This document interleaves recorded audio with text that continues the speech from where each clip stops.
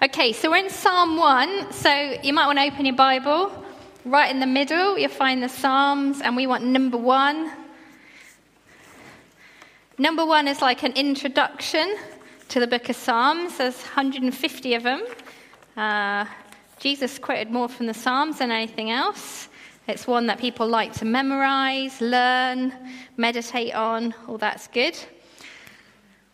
And when we find Psalm 1, we are presented at the very beginning of this book that comes as part of the wisdom kind of books with 2 ways to live. Who remembers the old 2 ways to live kind of track that we used to give out?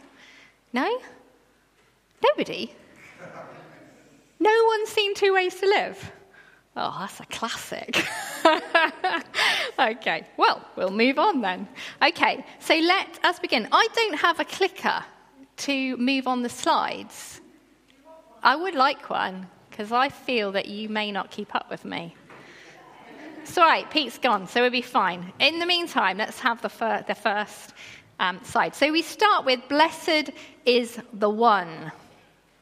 There we go, brilliant. So I want you to think in your head to start, because it's always good to engage. I know, we're going to struggle a bit, aren't we? But Hannah's assured me she's going to jump between the 2, so you'll get it big and small. How I'm going to read it, I don't know, because I haven't got them all down. So we'll see how we go. Anyway, blessed. So what does blessed mean? How would you define the word blessed? So have a little think in your head. You don't have to shout it out. It's fine. You don't have to talk to anyone. It's all good for the introverts right now. Blessed. What's blessed mean? Let me check the time so I know when to just be quiet. Okay, so let's look at some definitions. They're going to come up now, hopefully. See, this is why I just got so many today, Hannah. I feel that. Thank you very much. So we've got 2. We've got one from dictionary.com and one from Cambridge. And there's the first stuff about being holy and sanctified. We could be blessed, as in, if you remember, like the temple, they bless a bowl and then you could use it there. But then there's all this stuff about being supremely favored and fortunate and bringing you happiness, luck, or something you need. And that's sort of very much the kind of blessing that we might see if you're down with the kids, you like a bit of Instagram, you might see #blessed. And it's all about favor and what you receive and saying, oh, I'm living my best life and all that sort of thing. And there's nothing wrong with that. You know, in the Bible we see, the favor of God and everything we have is from him and we should rejoice in that. But the word here doesn't work. Is it on even? I love this. Give it a wiggle. That normally works, doesn't it? Yeah. So the word here is not that word, though. It's a different word. And this word is more about kind of the blessed life, rather than what you've got or you've received or you have, stuff or possessions or being, but it's about a kind of looking at someone else and thinking, you know, they live a blessed life. And it won't necessarily be about what they have. There's just there's something about them. So let's look in the Psalms themselves. We've got 4 options here of what this word means. They're going to define it themselves. And it comes under this idea that the blessed is the one trusting in God, forgiven by God, satisfied by God, and in the presence of God. So those sorts of things. There's the person trusting, they're forgiven, they're in the presence, they're dwelling with the Lord. So what does it look like to live this blessed life, one whose transgressions are forgiven? Well, here we have these 3 statements: walk, stand, sit. And the first one, walk in step with the wicked. We can think of that as maybe a backwards way of looking at what's good. What's good is bad, what's bad is good. Sometimes it's translated as criminal. Okay, so we can go with that. Stand in the way of sinners, that sinners take. So we can think of sin as maybe missing the mark. And in the New Testament, that perfect mark, if you think of like a dartboard right at the center, it's very easy to miss, but that perfection, Jesus sums up. He says the whole law can be summed up in love the Lord your God with all your heart, soul, and mind, and love your neighbor as yourself. So those things, if you failed in any way, you've missed the mark. And then finally, sit in the company of mockers. And we can think of these who perhaps so far gone, perhaps, that they just have a bit of contempt, really, for anything other than themselves. They're so inward now, they're bragging, perhaps, and they can no longer really appreciate what is good and beautiful and worth valuing. So we've got these things, and the blessed ones have nothing to do with that. So they won't take advice from the wicked.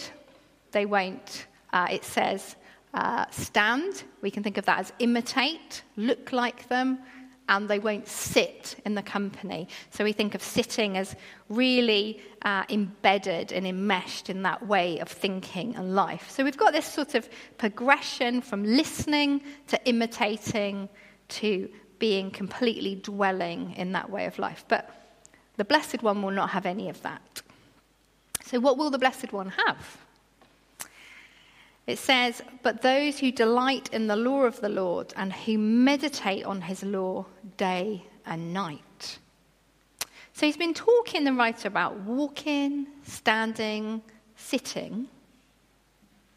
And you think maybe there would be like, walk in the way of the Lord or dwell in the company of the saints. But he doesn't do that. He goes for meditating. So why have we jumped from something physical and moving and outward to meditating?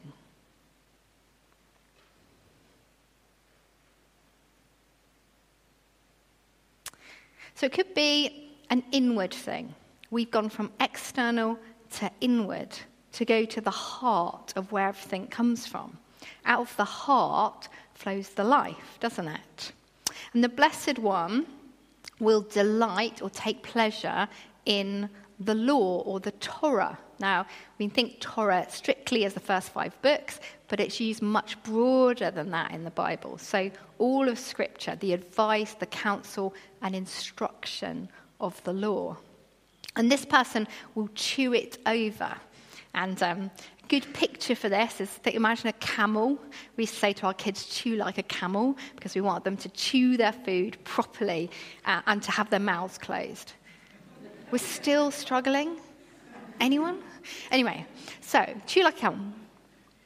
Okay, and you chew it over, and there's almost a sense in this word of a noise as well. So I don't know if you're like me, I kind of hum when I eat, and my brothers found this hysterical when they found out that gorillas also hum when they eat. So anyway, so that's the picture that we're looking at here of meditating on Scripture.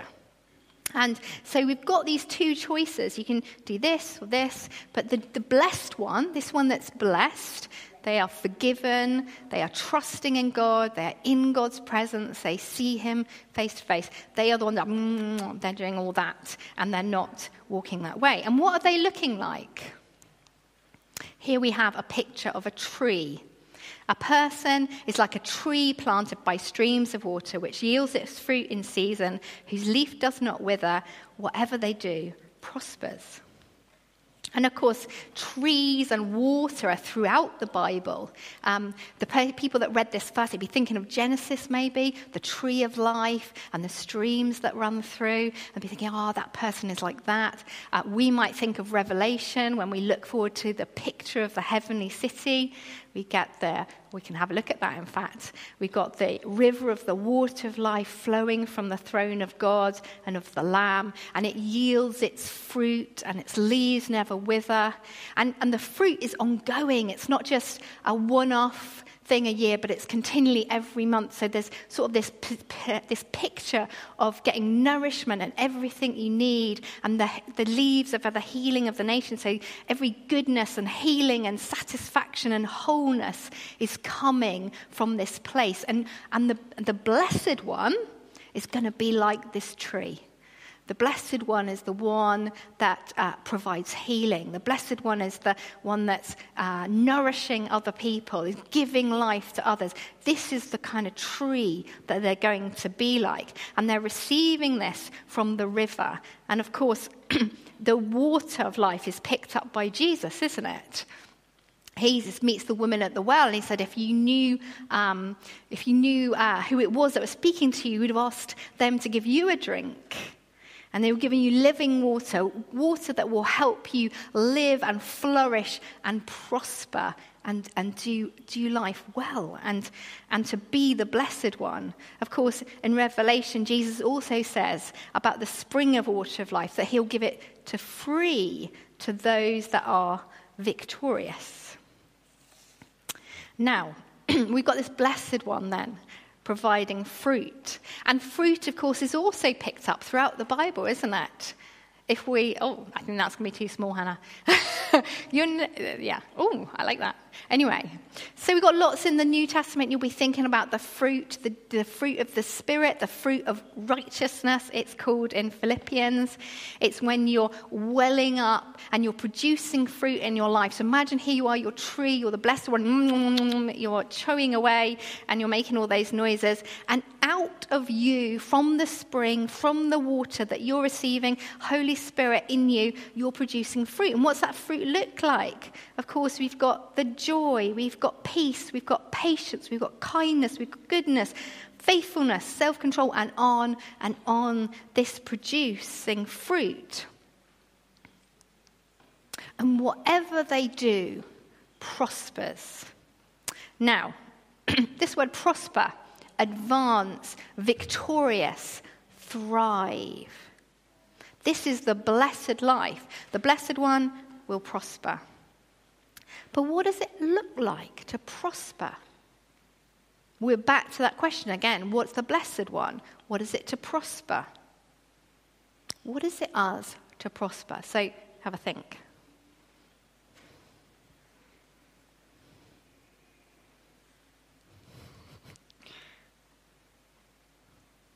Extroverts are desperate to talk at this moment, but we will be with the introverts today. Excellent, yes. So, pardon? Oh, thank you. Right. So, to prosper. Now, prosperity could be about financial gain, couldn't it? And we might all be familiar with maybe the prosperity gospel, and we might be like, oh, that's not great, if you do this, you will receive this. And it can seem a little bit like this in Psalm 1, can't it? If you, then this will happen. A will equal B. What does it mean to prosper? And this is popular, isn't it? This idea. And because God does bless us, because God does give us good things, because God does shower us with blessing, and it is amazing to be in his presence and to know him. But if we just think of prosperity in terms of what we have, then we're going to struggle. And we know that in the Old Testament, we see in the Psalms people who struggle. They're saying, why are they prospering? You get those sorts of Psalms, don't you? Why is it that they're doing that? What have I got up there? Oh yeah, there we go. See? So it's about the evildoers. Why are they prospering? Why do the wicked people succeed? Why is it that when I do the right thing, my life hasn't quite worked out in prosperity? Why hasn't that happened for me? And those questions are there. And they're addressed as well if you read the book of Job. Him and his friends sitting down discussing this. They're saying, you must have done something wrong because your life is looking really bad. They're sort of sitting with him and he's like, I haven't done anything wrong. And they're like, you must have. Your life is terrible. And you've got this kind of picture. And in the book of Job, it's talking about that, isn't it? It's wrestling with that thought of, but I've lived for you, God. I've meditated on your words. I've chewed on what you've said. I've tried to do the right thing. And yet, it's not always worked out for me. And does it mean that if you're poor, well, you're not blessed? If you're sick, you're not. If you're grieving, you're not blessed. Well, Jesus picks that up in the New Testament, doesn't he? So no, you are blessed. So we've got something happening here. And in Jesus' life, the one most perfectly fulfilling and meditating, you couldn't say that Jesus had done anything wrong. In fact, it says sinless in every way. And yet his life is not easy. He doesn't look particularly prosperous. It looked like his life was a failure when he died on the cross, rejected by all. So it cannot mean that. Let's look at this. There's a massive one in Romans 8, but you might be familiar with it. And Paul's talking about this. He's talking about them in dire circumstances, in trouble and hardship, persecution, famine, nakedness, danger, and the sword. And yet in all of this, he's talking about God giving them all things. And he says, verse 37, no, we are more than conquerors. We are prosperous. We are the victorious ones. And why? Because nothing will be able to separate us from the love of God. He comes back to blessed is the one. Blessed is the one. What are they, the blessed ones? They are the ones that are forgiven. They are the ones redeemed. They are the ones satisfied by God, who see God face to face, who know the unending presence and love of God. And as Paul says, this is the most valuable thing. Everything, he says, I consider rubbish, absolute tosh, worthless, disgusting, compared with the blessing of knowing Jesus. And here is where we see the Christian, I like to call it the superpower. Superman. Because here in 2 Corinthians, he's writing in the midst of severe trial and extreme poverty, these Christians show the fruit of the Spirit. They overflow with joy and they are rich in generosity. That has to be a superpower. Where can you be in extreme trial and extreme poverty and yet still know joy and still know generosity? Because that is the Christian superpower. And it comes from the dwelling roots in the Spirit and in the Word. Because there we know the presence of God. That is the blessing of knowing that whatever happens, we are forgiven. And the kingdom will always prosper because that cannot be taken away. But not so the wicked. It says they're like chaff. And this is when you look at the other side and you think, well, they seem to be doing really well. They don't do anything right. They just do whatever they like. And look at them. They're doing fantastic. They look so happy. Their lives are brilliant. He says, no, their lives are like chaff. At the end, though they may have stood in prosperity and walked in what looked like the victory, they will not be able to stand in the assembly of the righteous. They won't be able to. And it's tricky, isn't it? Because at this point, if we really look at ourselves, we know, oh, I can't stand in the assembly of the righteous either. I don't know about you. I don't think I can. I've certainly missed the mark. I don't hit it. I'm not there. I can't say, oh, my life is perfect. Thank you. I have nothing wrong. I am so good. And everyone knows that I'm not. If you spend a few minutes in my home, probably see me, maybe not the calmest person at times. Maybe I might lose it a bit. Poor children. Maybe I'm not always the most sacrificial. Maybe I don't joyously bound up to the washing up, going, let me serve you, family. Oh, let me show you love. No, I don't mind that you left your socks behind the sofa again. Is that annoying? What is it with the sock thing? Why do they take their socks off and put them down the back of the sofa? Why do they do that? I don't know. Anyway, moving on. So if we go back to Psalm, what have I got here? Psalm 32. Remember those blessed ones? They were the transgressions forgiven. They had the sin that didn't count against them. They'd taken refuge in the Lord. They follow his guidance and they trust in him. They trust in him. The righteous, this righteousness is given through faith. It's through trust in God. Second one, to be found in him, that's Jesus, not having a righteousness of my own. It's not something that I work really hard at. I'm such a good person. I've just tried really hard and now Jesus is going to reward me. But it comes from Jesus through faith in Christ Jesus. And out at the bottom it says, God made him who had no sin to be sin for us, that in him we might become the righteousness of God. And I've always had it like this. It would be like, I've seen this a few times. So here is us, and this is all the things we've done wrong. This is Jesus. And on the cross we get to do that. And now we're the blessed ones. We're blessed. Look, la la la, I'm so free. And instead of the sin, we get the righteousness. And that's the simplicity of it, isn't it? The trusting, a gift, given, not earned. And this is where my chairs come in. Because in Ephesians, we see the sit, walk, stand thing again, don't we? We say the blessed is the one who does not walk in the way of the wicked. And then finally they sit in the seat of mockers. But in Ephesians we see that we get to sit in the heavenly realms with Christ Jesus. And might not seem that amazing a lot of the time, but I think I read it the other day and I just thought, I felt quite overwhelming. You know, we've done nothing to be here.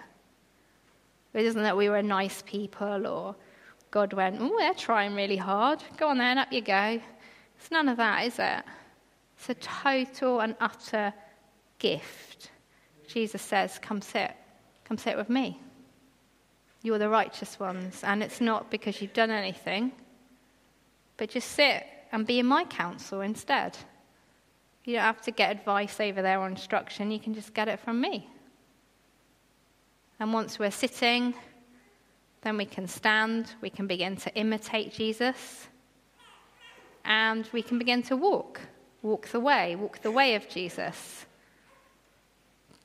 But we don't get it the wrong way round. We start from this place of sitting. And we get here because of the cross, because what Jesus did on the cross. He took all our sin, all our wrongdoing, everything, and we're free.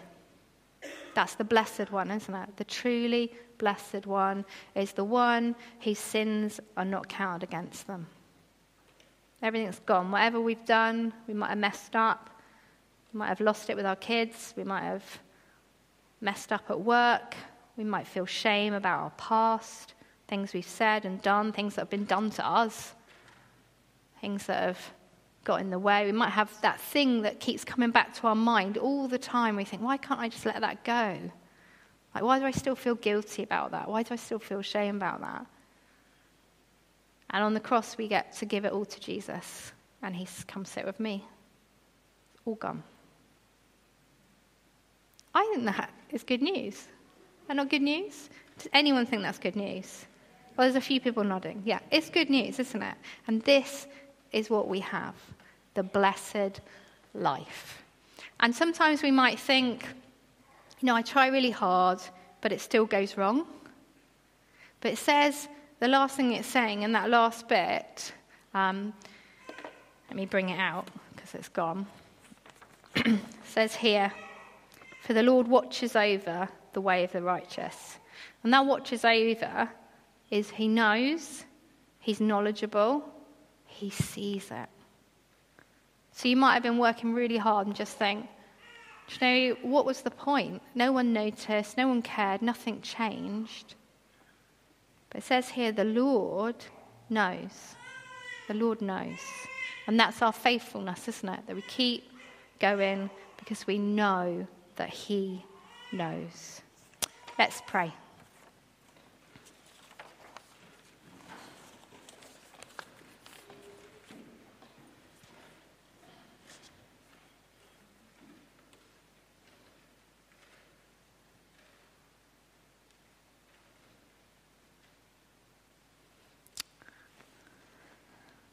Jesus, we come before you now,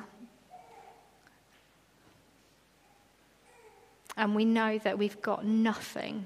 It's all you. And we're so, so thankful for the cross.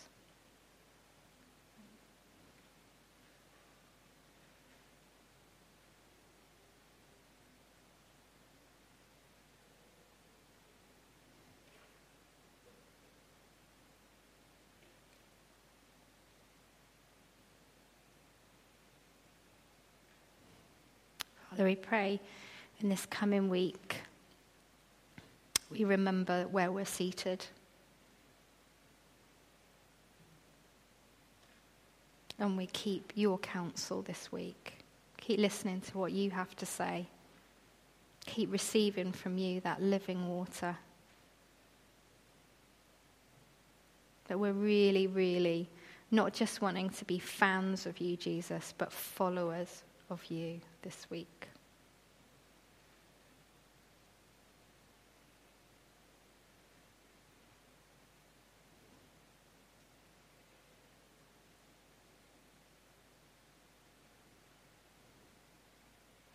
Amen.